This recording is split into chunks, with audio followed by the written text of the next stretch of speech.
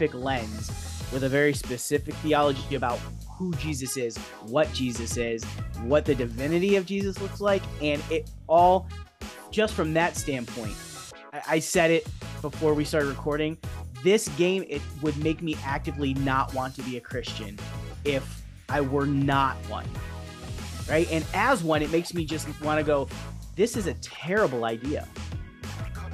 Welcome to the Level 2 Podcast. Welcome, everyone, to the Level 2 Podcast. Level 2 Podcast is a monthly podcast airing on the Checkpoint Church Podcast Hub, where we feature 2 or 3 of our Level 2 members from the community. Level 2 members are folks from within the Checkpoint Church community that have stepped up to the plate of serving Checkpoint rather than just being served by Checkpoint.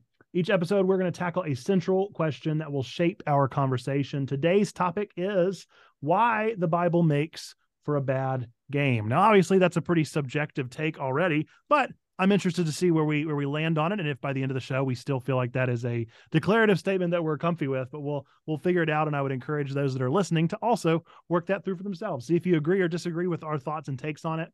And with that, I'm going to go ahead and introduce our Level 2 members before we start the topic off with too much fervor. So today we have with us Sneaky Pigs and Stained Glass, and I'll let them decide how much they want to share about themselves as far as real names, where they are physically, where they are digitally, and then answering the question, what is the worst game you've ever played? So I will start today with Stain. Yeah, I'm Stained Glass, real name Shane. I am a pastor in the East Ohio Conference working toward planting a digital church. Going to happen this July, so that's exciting. But yeah, it's going to be great. Worst game ever? Oh my gosh, this was an easy one. It was the first one that came to mind when I was a kid. Faxanadu for the NES. It is so like, I mean, maybe now as an adult, I'd understand how to play it and work it, but it was so counterintuitive that it was just unplayable. I never even got past like the first part of the first level. My name is Sneaky, also go by Mike. I am on the West Coast as compared to everybody else. And let's see, the worst game I ever played. I had a few choices, and because a few games stuck out, including ones that apparently I've forgotten because I literally could not remember the names of them, but I remember certain parts of the game being really bad. So I would say probably the worst one I've ever played, and this is going way back to show my age here, was E.T. on the Atari. The most unplayable game on the planet. I'm pretty sure there is somewhere a landfill full of ET cartridges, but I actually do remember playing that game as a kid and trying it over and over and over again until I picked it up and chucked it across the room because just couldn't do it. They actually did find that landfill, didn't they? They did, actually. That happened. They did. That's definitely like the iconic pick of the worst game. Yeah. So yeah, if you're hearing this, let us know down below what your worst game that you ever played is. If you're watching this on Twitch, and let us know in the chat what you think is your worst game. I am Nerd Pastor Nate. I'm the pastor of Checkpoint, and I'm on the East Coast here in North Carolina. And I had to go back and forth between, like, there are so many games that I've played, and I have a lot of nostalgia factor for a lot of the games that I played as a kid. So I was just like, what is the most recent worst game that I've played? And it would have to be Dragon Ball: The Breakers. It was such a bad game. I had such high hopes because I love Dragon Ball and Dragon Ball Z. I love the games, and I've never really enjoyed Dead by Daylight because I've been too scared to play it. And so I was like, this is going to work out great. I'm like going to get to play a game genre that I'm fascinated by.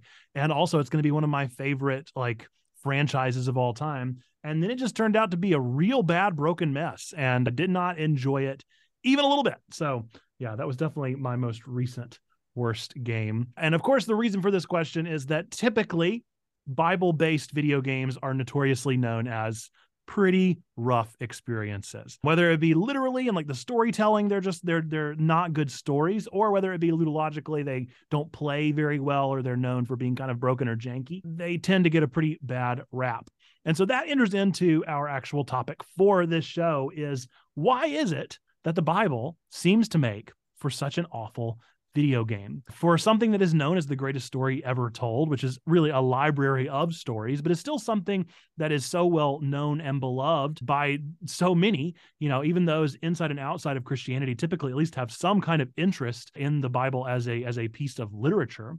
But why is it that this thing is so awful? What's happening that's making people receive it so poorly? Is it that it can't be translated to a video game? Is it that it simply shouldn't? Or is it that we haven't found the right path there. And so in order to kind of explore that topic with one another right now, I wanted us to maybe wax a little bit and reflect on the past of Bible video games. So if you have a personal experience with a Bible video game, then let's talk about where we've been. What are some examples of failed games? Or maybe you've played one that you really enjoyed. I doubt that, but maybe. Hey, I'm keeping the air open. So what do you guys think? What are some of the failed games of the past, and did you experience them directly? I don't remember. I was trying to think if like growing up or I had played anything specifically Bible based, and I don't remember doing that. I've recently played part of a game that was terrible, but like in the past, I don't remember experiencing any of it like that. How about you, Mike? I don't either. I don't remember playing.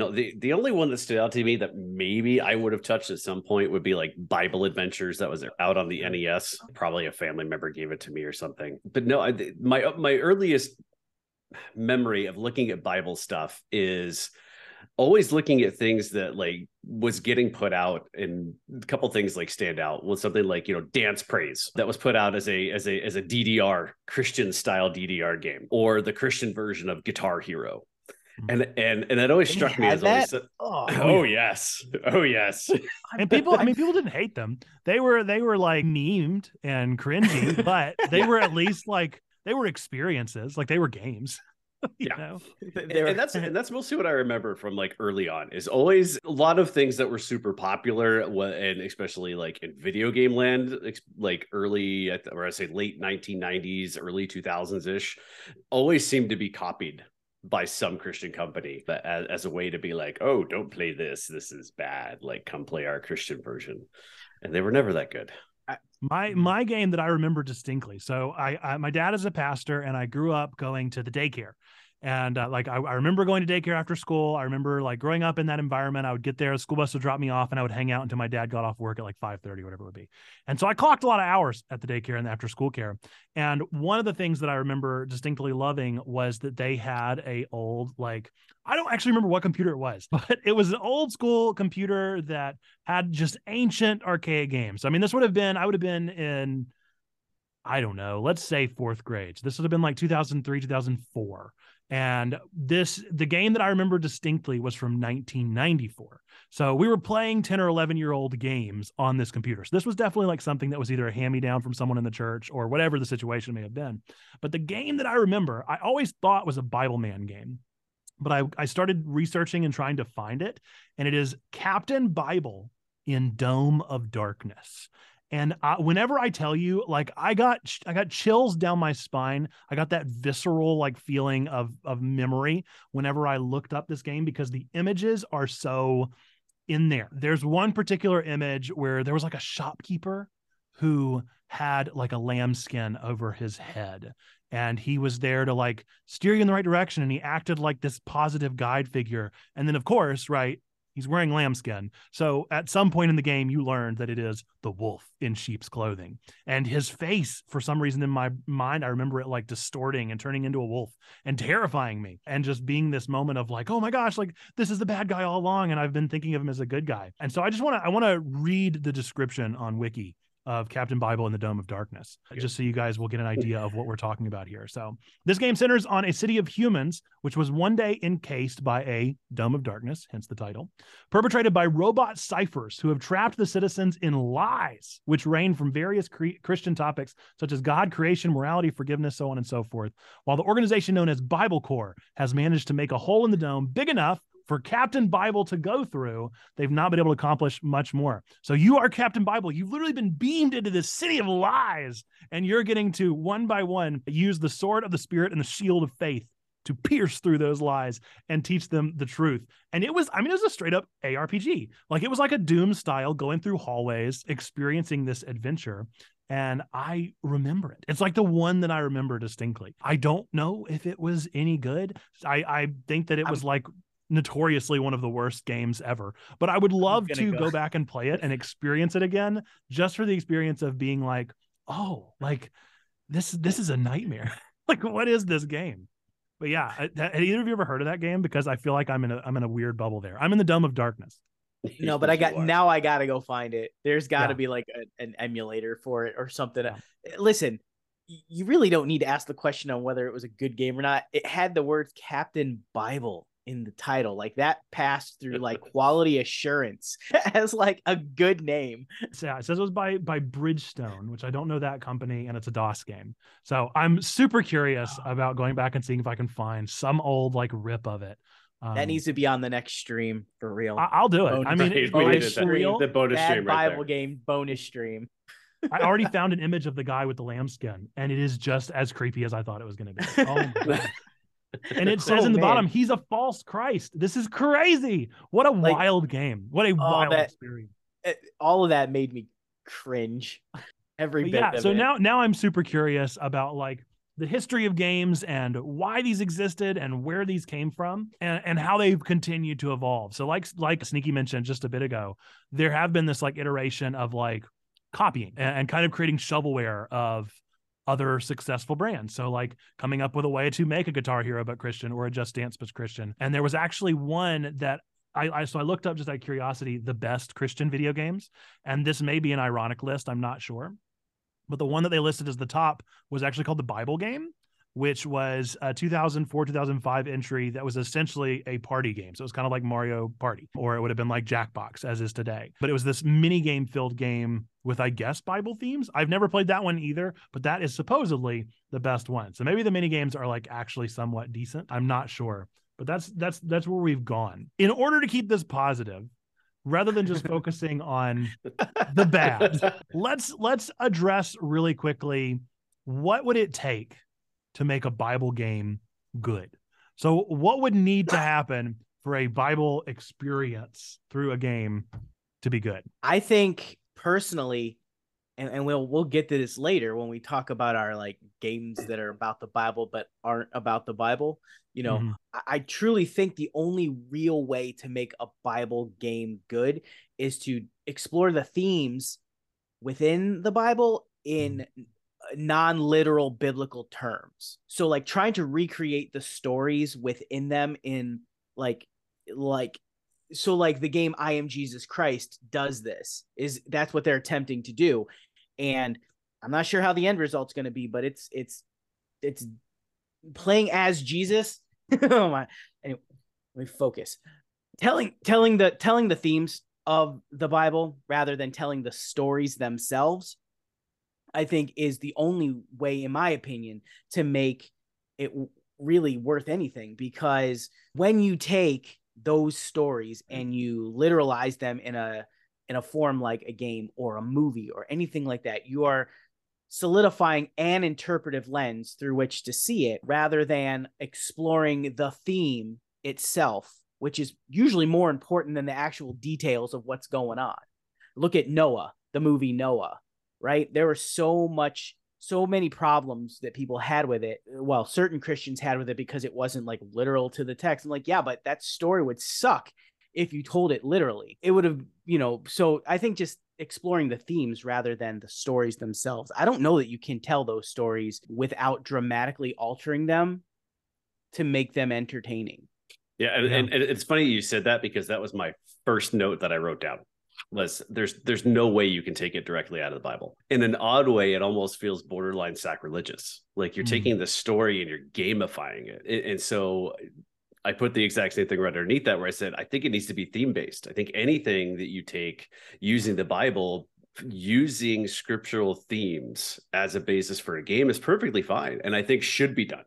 Right. And we see this using, movies, TV shows, books, you name it. There's always wonderful themes and wonderful stories that use biblical truths to get things across without using the direct story of the Bible. But I did try to think, okay, if there was a Bible-based game, what would it need to look like? And so there's a current game that's being developed, and it was showed as a demo at LTN Con, and it's called Bible X. And the idea behind it is that you're in the future, and it essentially kind of has this like Assassin's Creed basis to it in the theory of this, but basically you're in the future. Christianity is being targeted by the government. It's seen as heretical, it's seen as all these things, and it's in danger of extinction. And so the idea is to go back in time and find out, like, well, what exactly did Jesus teach and what exactly happened during this time period? And so you go back in time through a time machine, and the idea behind it is that you go through, you discover things. And so and I know one of our level 2 members, Trombone, she demoed it and I got to watch her. But one of the interesting parts of it is it's not just a single player game. You can actually do it with multiple people. And so the idea that like you can sign in, like one person can play the game, another person can sign in on their cell phone, and there are certain mini games within this world that you can play together. And so I know there was one where like Trombone was trying to weave through a bunch of tables to get to a certain point, and I was on my phone and I was the one moving the tables as they were going through it. So it's got that uniqueness where like, okay, this is kind of cool. But the thing that struck me about the game and the gameplay was it's literally just monotonous. Like the world actually looked really good. I mean, for what I think they were trying to achieve to show the time period was actually pretty cool. But you're doing things like exactly like you would back then, like go find a sheep and go do this and like all these mundane everyday things. And then along the way, you would meet Bible figures and do these different things. And it's an interesting take on it. And I thought, I almost feel like you have to almost, if you're going to do something like that, that's what it's going to kind of be. It's got to be like, you cannot play a character in the Bible. As you're talking, I was just thinking like a Bible MMO would be fun. And that's exactly where I went. I was like, if I was going to do this, it'd have to be like an MMORPG, like World of Warcraft in some way. Yeah. Right. I mean, other than just because I want to see a quest of, collecting 1,000 Philistine foreskins, but, or like being Samson and like, slaughtering people with a donkey. I mean, there's, or, be like Elisha and just call out a bear to maul some children. There's some great elements within, tongue in cheek here, but like there's some great elements and great stories that could be woven into a game. But like in the end, and an ironic thought that I had was like, I almost feel like a game, because of today's proclivity towards action and violence, like you almost can't do anything other than the Old Testament. Like you or start Revelation. moving. Yeah. That right. So like, I mean, then you get into this weird thing of like, well, what could you do with the game out of the New Testament? Now, I know like Bible X, I think is very much focused on a lot of what's going on in the New Testament and meeting Jesus and doing all that. But yeah, it was really interesting to think like, okay, if it was going to be a game, it'd almost have to focus, on the Old Testament more than the New Testament overall. But yeah, that was the only thing I came up with, like positive. Like it have to be some type of MMO in order to make it. And you would definitely have to craft this world where you are more of an outsider perspective of what's happening in the Bible and learning the Bible as you progress through the story in a way. I think what it comes down to me that's so difficult, and you both highlighted this in your points, is addressing like, why does this exist? Like, what's the purpose behind this game? What are we trying to get across? Like, we're trying to get across an enjoyable experience. Are we trying to get across like education? Are we trying to make an argument? And then you get into the area of like, everything has its own lens, like Shane was mentioning. Like where do you draw the line of what do we actually want this story to be? How do we want people to experience this story and for it to do? Like we've talked about, and this was in our last episode with Sneaky also in the show, we all have different motivations for why we play games. My particular thing that I love more than anything is narrative. And I know the Bible.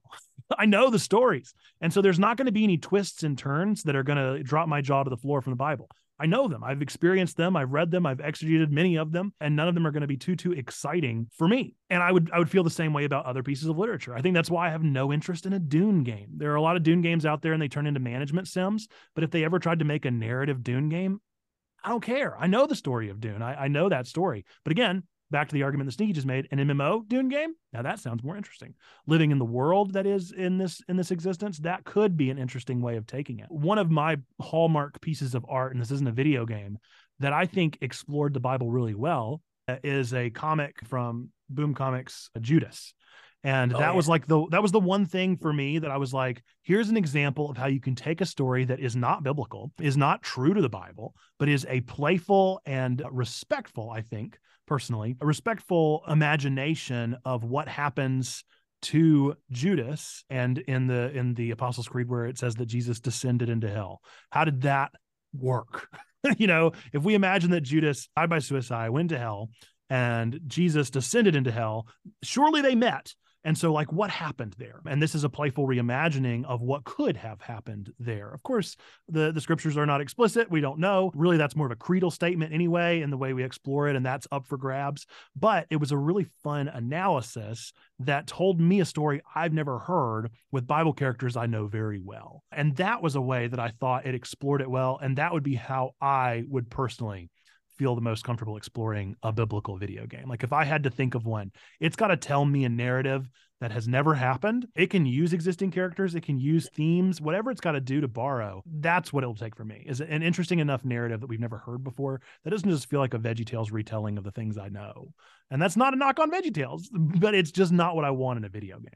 Yeah, it's like almost like the idea of Bible spinoff where certain characters from these narratives are central, but in like filling in gaps that may or may not even exist, right? I like Judas is a great example. I loved that. You turned me onto that and I loved it. So yeah, that would be another way to do it. But like, yeah. Well, there's so much story in the New Testament that we don't often hear. Like, I feel like most people don't know many of the stories of Acts, but they know the Gospels. But as soon as you get into like Luke part 2, that's where things get a little more muddy. Not many people know of some of the stories of like Peter and Paul butting heads. Those are going to get a little bit more rare, but even still, people that are going to be truly interested in a Bible game have probably already read them before. And so I just worry about like, how could we take those stories and analyze them further, or even take Paul's journey and fill in some of the gaps that we don't get, again, with that playful, imaginative, but still respectful spirit. That was what Judas really did that set it above and beyond for me, was that it even if it was heretical by some of the more fundamentalist style Christians that I know, for me and somebody that's willing to play with the imaginative story of the thing, it was incredibly respectful still of my own personal faith journey while allowing me to envision possibilities. And that's a tricky line to walk, but I thought that's what I'd love to see a Bible game do. And one more thought I had while you guys were talking about what would it take. And unfortunately, I think this is a huge reality, but it's money. I think the one huge thing that Christian anything take, especially movies, TV shows. I mean, I'm going to set the shows as an exception to that because that is, has become a phenomenal thing. And I think would almost, or at least right now, is going to be considered the gold standard of what Christian media should look like. But I think the thing is, it takes money. I think it's going to take a well-known developer to put something into it, because I think that's one thing where a lot of people's hearts in developing these Bible games, like maybe they're in the right place, but they just don't have the money to push it up to where it should be. Maybe they don't have the technology to push it to where it's going to be. So I think if a Bible game is going to be successful, it's going to take some cash, and it's going to take a developer that can really elevate it to a very level where it looks amazing, it plays amazing. And I think that's going to be one key piece to that as well, that it's got to have a name behind it. I think you're right. I don't think that'll ever happen though, because then it gets back to the purpose. Like, what's the purpose? What's the goal of this game? Is it to teach doctrine? If so, whose? Like, what flavor, what brand? And so that's where we get back to, like, those developers who have pumped money into biblical themes have made some really awesome games that are around those themes, even with some biblical characters. I look at, it's on my list for later, So I think, again, I think the biggest problem with pumping a lot of money into a actual Bible game is who is behind the money and what is the purpose. And generally speaking, those people who are trying to teach hard, fast doctrine are not, it's always going to be a subpar product. Yeah. And actually, I'd be a little fearful of a really well done product that pumps out that kind of theology too. If I'm being honest, that's why I'm never sad to see a Left Behind movie tank. Right. Well, and they have games as well. I've never played any of them. I don't think any of them are hugely successful, but I mean, I actually that's looked a at review on uber the. I looked up for review for the Left Behind games. Every one of them just got just a brutalized. bomb. I mean, oh Well, it's an uber successful franchise, right? And so Yeah. they yeah. definitely do have the money behind the franchise to create more games. Whether they're high quality or not is up for grabs, but they are able to at least produce, and they have produced plenty. So that's something that is an interesting consideration of like, that's a doctrine that I'm not comfortable with, to say the least. And so that makes a difference of like, okay, well, the people that are in the video game space that aren't Christian are experiencing this is what a Christian video game is teaching this kind of doctrine, this flavor of standard. And it creates a sour taste in the mouth, I'm sure. I'm intrigued. If you haven't played it yet, I'm going to recommend it to both of you. But what I almost really want, and describes really well what both of you are describing, is Pentiment. I'm currently neck deep in Pentiment. I'm loving it, enjoying the experience, just absolutely having a blast with it. But what it's doing really well is it is this miraculous moment in history where Josh Sawyer, who is a, infamous, illustrious, huge careered narrative writer for video games, wrote Fallout New Vegas, worked for Obsidian, has been incredibly involved in all these things. And so there's this moment in time where this has been his baby that he's wanted to produce for his entire career. He has a background in theology, has a background in history. He has a real rich passion for this kind of thing. And Microsoft buys Obsidian and is like, and then Josh says, hey, I have this dream game. I'll do whatever you guys want to do. Can I make one game for Game Pass? And they say, sure, you're this person. So let's see it. Let's see what happens. And so he gets to have the budget of Microsoft with the assuredness of Game Pass that people are going to play it and they're going to play it for free. And then he has this dream that he's been sitting on for his entire life. And so he approaches it in this humble way, in my opinion, of he has a bibliography for this thing, a rich bibliography. He doesn't only consider the sources, but the counter sources and the sources of the sources. And he attaches all of it to this historical narrative that is telling a murder mystery set around a convent and around this abbey in this fictional German town. And he tells it all in a really, like, again, back to that respect way. He tells it in a way that is respectful to the history while not leaning so much on the history that it's only a history book. So literally, like, every other line in this game has the underline and it has a dictionary that you can go and read and learn about some of these things. Like, they mention Luther in conversation, but it's not going to dredge on the ideas of Luther. He's just there. He's in the background and in the story. And so you get to hear about history without having to be dragged through it. And if you want to go to the dictionary, you can. If you want to read their sources and go to the bibliography, you can. But it's not integral to the story. It's only flavor text that makes it that much deeper of a narrative. And so for most people, they're never going to play this game. This game is a lot of reading. It's a visual novel, really, with point and click elements. It's very, very Sierra-esque. And so if you don't like that kind of game, hey, you're not going to play it. That's just the reality. You're not going to play it. Most people that play AAA games, not going to play this game. But because it's on Game Pass and because it's from an illustrious creator, it's getting experienced by a ton of people. And I feel like it is a rich history lesson for me, because I'm familiar with a lot of the theological stuff, but I'm not super familiar with some of the church scandal. I paid attention in church history, but it's only a semester or two. How much can you really get? Whereas with a game, I'm literally being dragged through the history like a Magic School Bus tour and getting to experience each of these moments. So I will posit that for both of you to consider playing, but also for anybody listening to this, I think that if you could take the Pentiment experiment and put it towards a Bible video game, I think it'd be exceptional, because I think it tells such a really good story in such a really interesting time period. But yeah, so what are our thoughts on other games in this space before we move on to a little bit of the process we have at Checkpoint? What other thoughts do we have? I don't know if this is the appropriate time, but like we were talking about Bible X, and I would be interested in at least giving that a try at some point. But like the other game that's kind of out there in development right now is called, I Am Jesus Christ. And I talked about that a little bit before. And the prologue is out right now that you can play and download. And it's still very early and all of that, but you play as Jesus, right? You play as Jesus. And in theory, that seems like a pretty neat thing, except for it's just not.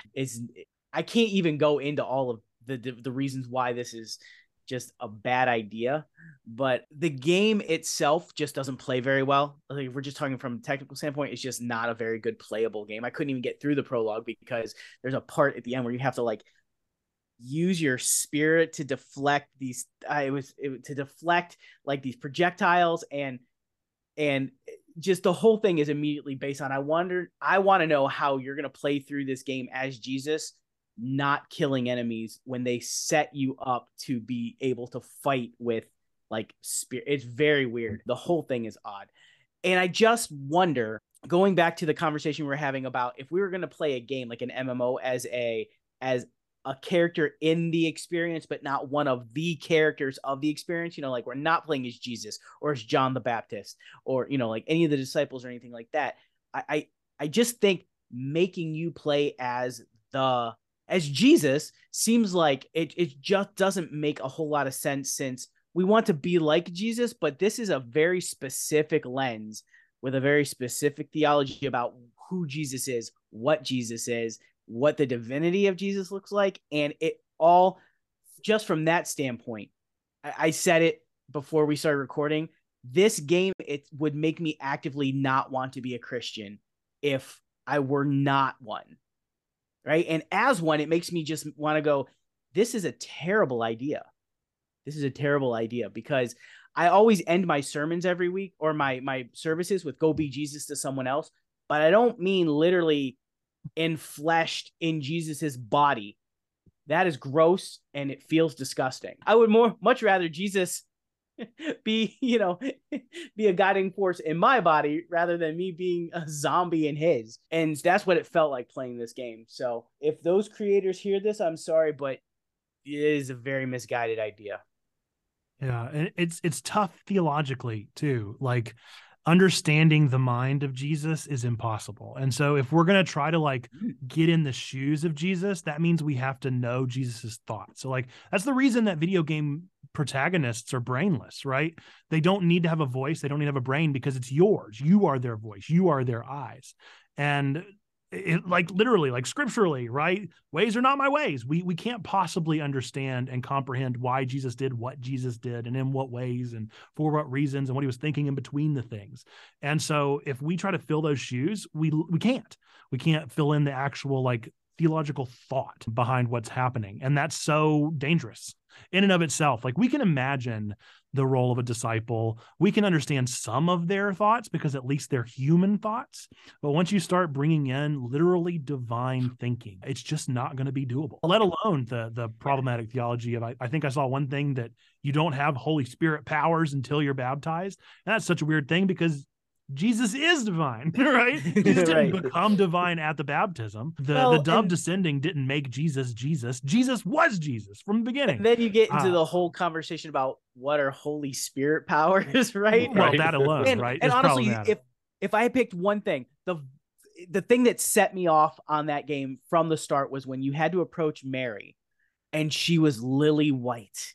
And I was like, no, this is definitely like, come on now. If you're going to make a game set in the Middle East, please use some shading, folks. At the very least. And it wasn't just white, but like the facial features were very Anglo, right? Very European. And I was like, I couldn't play this game just simply because it seems like the mindset and the heart behind the developers is to tell a very specific version of whatever it is they believe. And that, again, you run into that problem with Bible games. Like, what is the purpose of your game? What are you telling and why?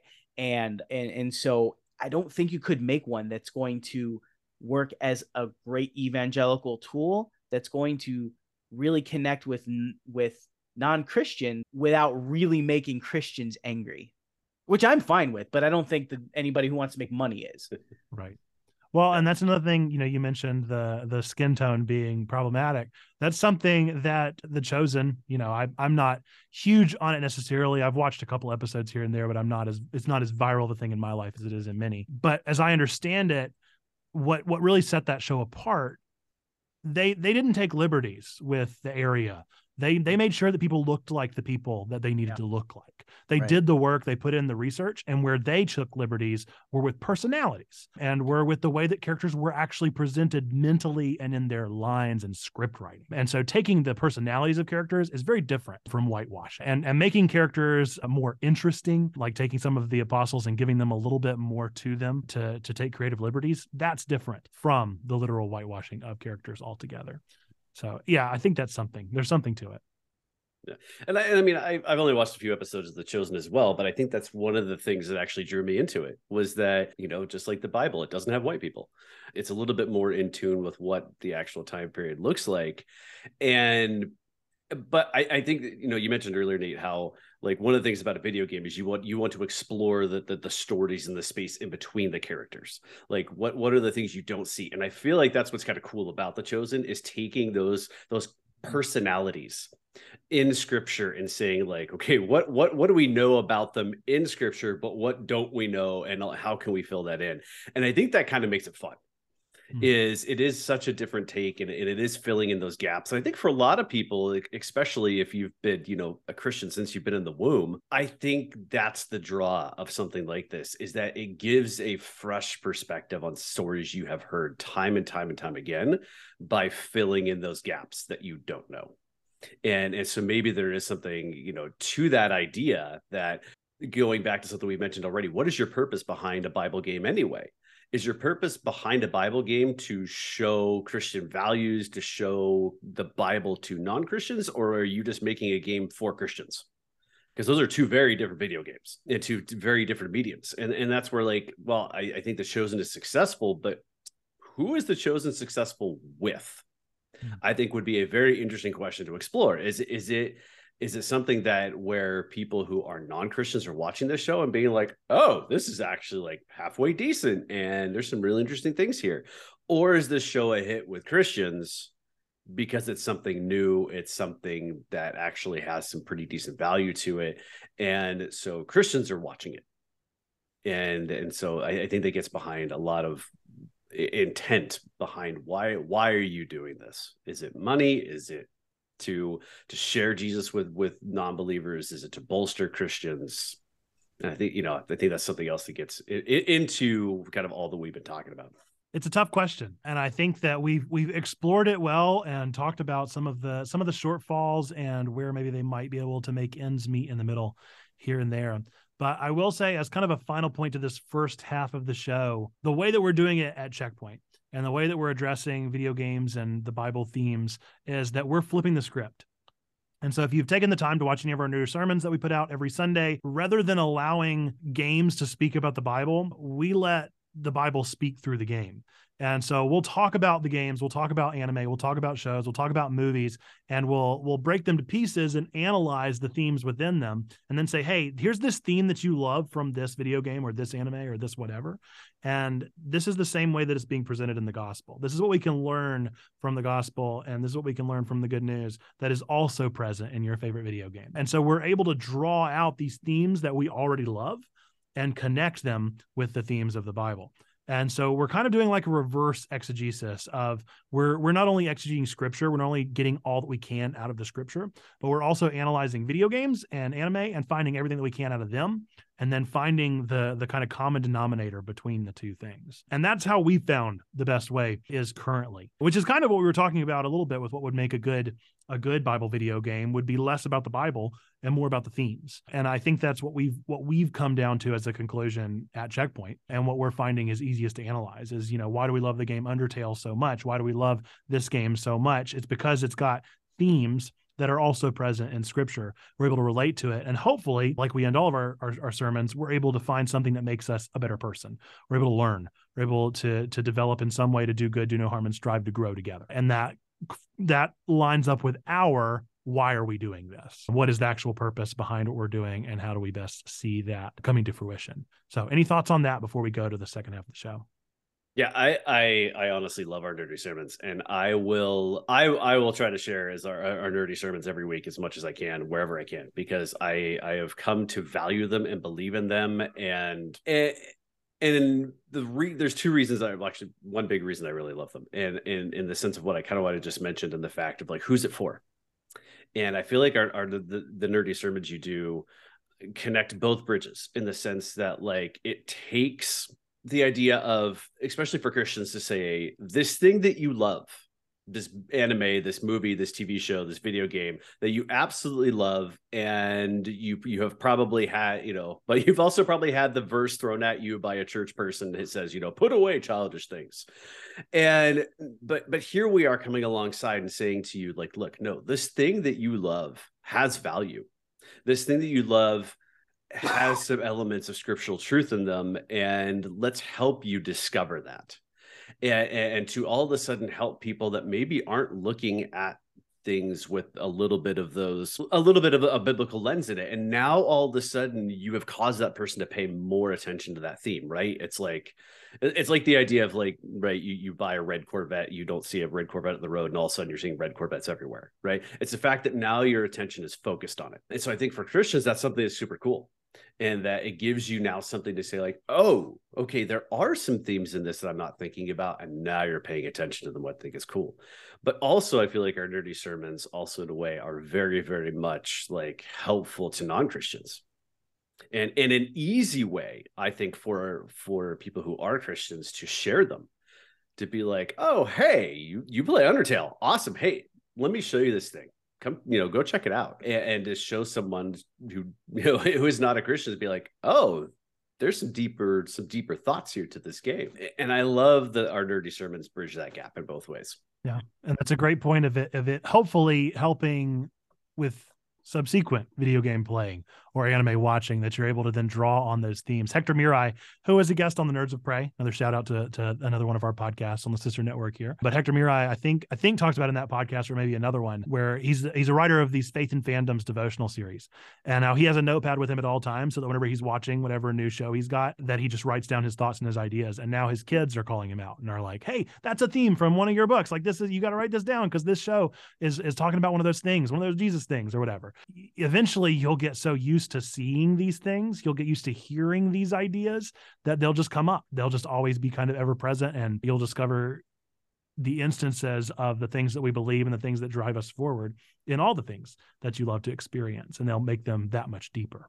With that, we are going to go ahead and take a quick break before we get into the second half of our show. Coming up on the other half, we have a top 3 list. We're going to be talking about the top 3 games that are not about the Bible, but are totally about the Bible. We'll have our Nerd of the Month, and then that'll be the end of our show. So make sure you stay tuned in for that second half of the show. We'll see you back soon.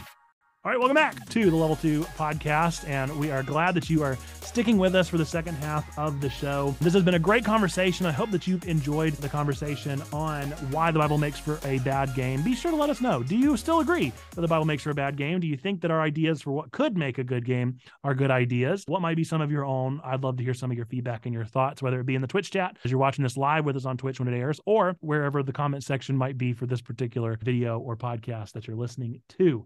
With that, let's just get right into the top 3 list. Let's go through what are the top 3 games not about the Bible, but totally about the Bible. We kind of mentioned it at the latter half of the last half of the show, where a lot of games draw on these themes that we pick up on for our nerdy sermons.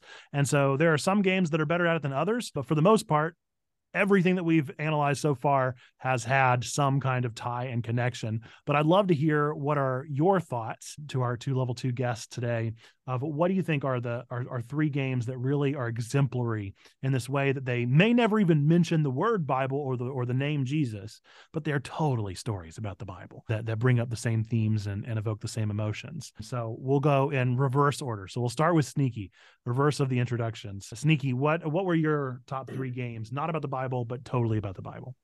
All right. So a couple that came to mind: BioShock Infinite, more for its anti-religious statement, and out of all the BioShocks, I don't know why this being the third one out of the series, I love this one, mostly because it takes the idea of what happens when, religious zealotry takes over, and it embeds this idea of racism and elitism in the game. But you play as Booker DeWitt, and you get put into this world of Columbia, and the whole story just centered around this whole idea of rescuing this character Elizabeth from this world that she is in, and talking about sacrifice and forgiveness, and it has all these great themes embedded.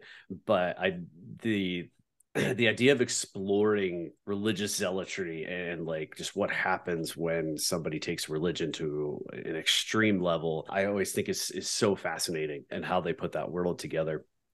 Well, and it should be noted, right, that Ken Levine's like next game is called Judas, and that's pretty wild. Like we know this is somebody that likes to tackle religious themes, and then the next game is called Judas. I'm super curious. I'm fine with BioShock. I think they are landmarks, hallmarks, milestone, but not my kind of game. But I'll definitely watch the heck out of that Let's Play and experience it for what it's worth. But I think that's interesting. Like what deeper themes are we going to get? You may have another one taking your top 3 list here with Judas potentially.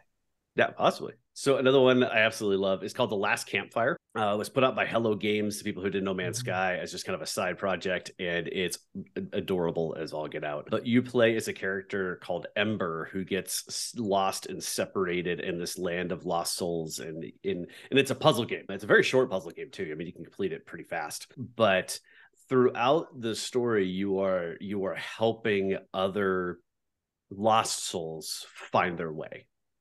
And so in the background of this game is just, it's so filled with this idea of just compassion and just helping people in need. But the overall arching theme of the game is grief.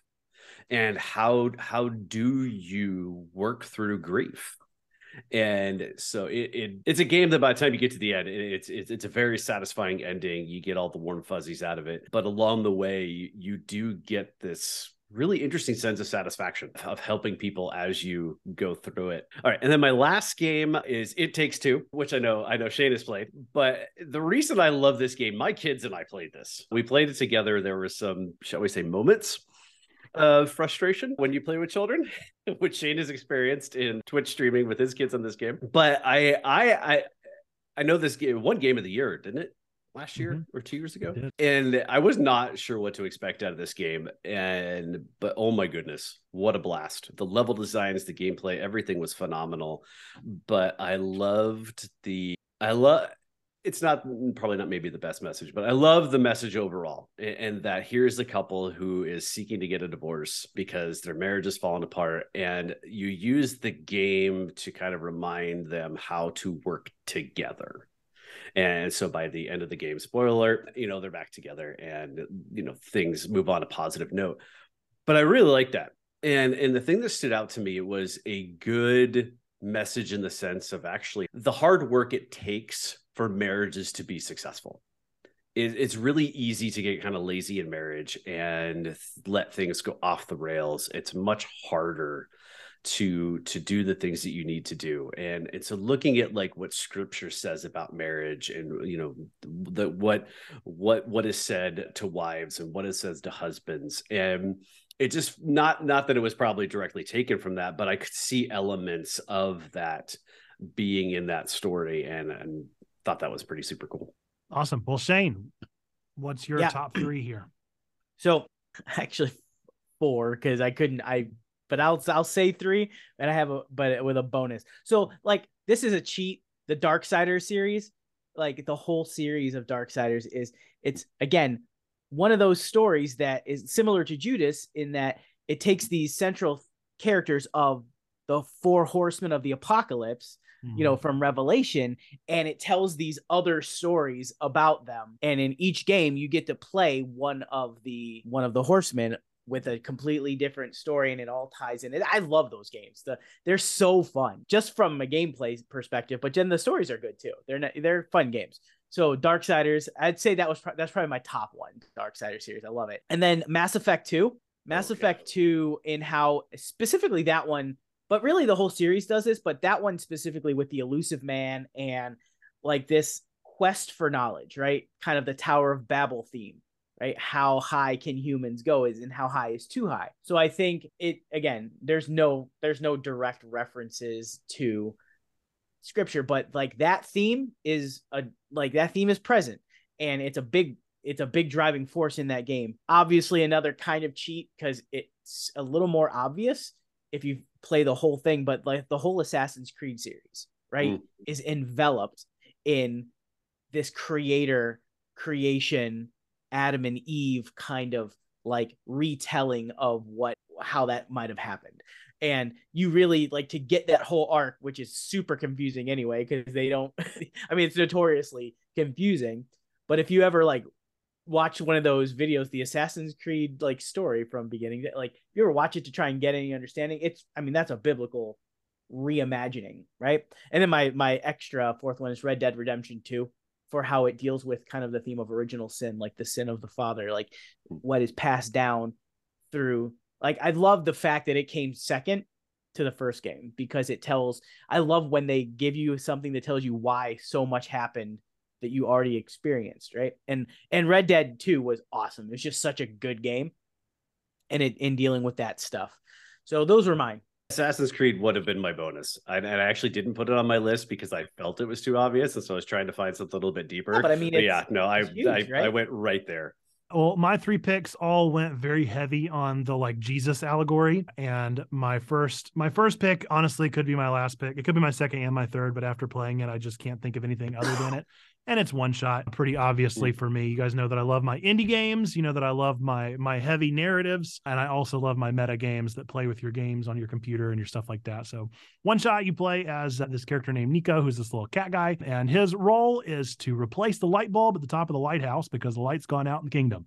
And so he is the Messiah of the region, literally bearing the light to replace the light for all of the people so they can continue to live. And I'm not going to give any spoilers except to say that, there's just a lot of allegory there, and a lot of sacrifice and a lot of symbolism, and in the name Messiah and in who we are as this character that is literally called God. There's a lot of good stuff in there. So if you've never played One Shot, we do have a full Let's Play of it at Checkpoint, but I would also recommend that you play it for yourself to fully experience all the meta moments in that incredible game.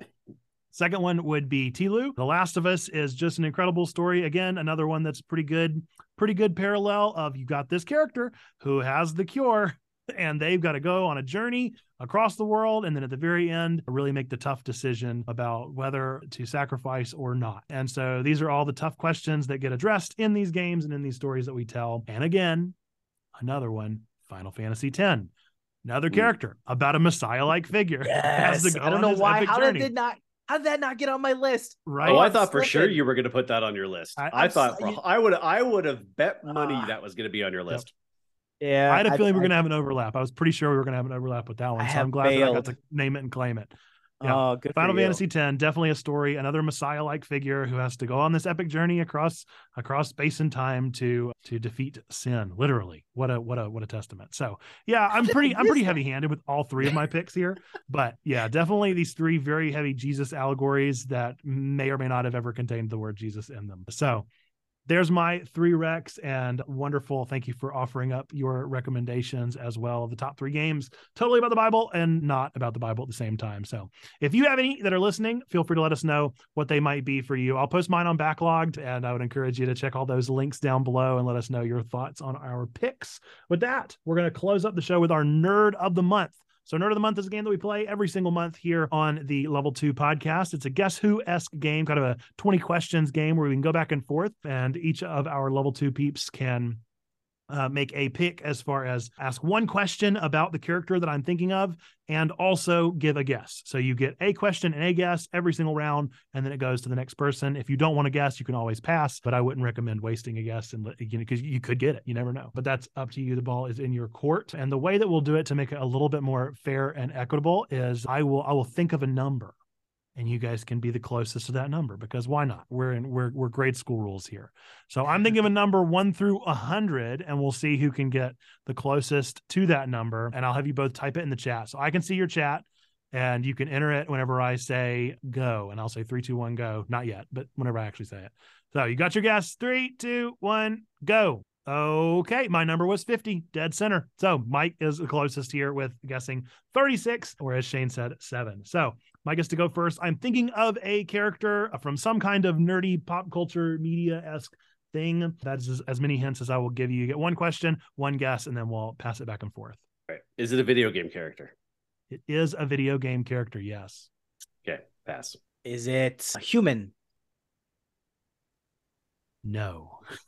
No, not a human. Is it Mega Man?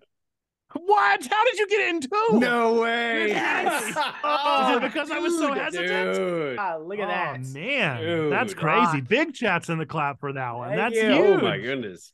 Oh, Second man. question. Holy That might be hell. that's the fastest so far, right? Oh, by far. Oh, Yeah, that might that's be a record unless awesome. somebody gets it in one. Dude. All right, so I feel like I've been vindicated for not picking Final Fantasy X, Final Fantasy X. This made it all worth it. This made it worth it. Yeah, wow, that was. And what's funny is as you were asking your question, as soon as he said video game, I thought it's Mega Man. like I didn't even. That's great. It's awesome. That is well done. That's really wild. I thought it was for sure because you asked if it was a human, and I was like, well, no, right? Like No, he's a robot. But he's so yeah. I mean humanoid. that kind of solidified that it could be Mega Man when you said Yeah. no, kind of like that. So, but I had it. I was like laser focused on Mega Man. Hilarious. Well, I love that. That is hysterical. Well, thank you both for being on the show. We'll have a quick time now for shout outs, anything that you're working on, projects that you've got going on, or any shout outs for the community, whatever it may be. I'll go ahead and open that up to y'all. So to our winner gets to go first for sure. Our unanimous winner. Insane. Yeah. Go ahead. What do you got, Stain? Yeah, so like I mentioned earlier, I'm in the process of planning a digital church for the East Ohio Conference, and hopefully that website will be up soon. But until then, you can just go to my blog at stainedglassrebel.com, all spelled like it sounds, and just check out the blogs and video sermons and all that stuff I put out. I'm on like literally all the socials, usually under Stained Glass with a Z. And yeah, so you can just check me out there. And if you want the one that's the most unfiltered, go to TikTok. That's probably my most unfiltered place. Love it. All right, Sneaky, what you got? All right. No projects on my end. But if you want to follow up on me, you can look for my name, Michael Cunningham, on Facebook. I'm on there a little bit. You can find me on Twitter at SneakyPig633. That's actually where I'm probably the most active in kind of sharing stuff. Mostly I'm just there to watch Twitter burn down, and it's fun. So, but yeah, that's about it. Also want to say hi to all of our other level 2 peeps out there. Yes. If you want to know more about level 2 or the things that we're doing there, you can ask anybody in level 2 on the sidebar in Discord. They'll be able to happily answer the question, or you can ask me, Nerd Pastor Nate. I'll happily tell you anything about it. But basically, it's just a mindset shift from being served by Checkpoint to wanting to serve alongside Checkpoint. No expectations, no requirements. You do not have to do anything other than let me know that you want to be level 2, and it'll open up a lot of possibility for you. I kind of see it as like the opportunity box. You're just literally just saying, yes, I would like to know more about the ways that I can serve Checkpoint, rather than saying, hey, I'm ready to serve. I just want to be a part of what you guys are doing. So if that describes you, then go ahead and fill out the form and you can join level 2 today. And we would love to have you and would be excited to welcome you into the fold. And you could potentially be appearing on a future episode of this podcast. Who knows, right? I mean, that's a very viable future for you here.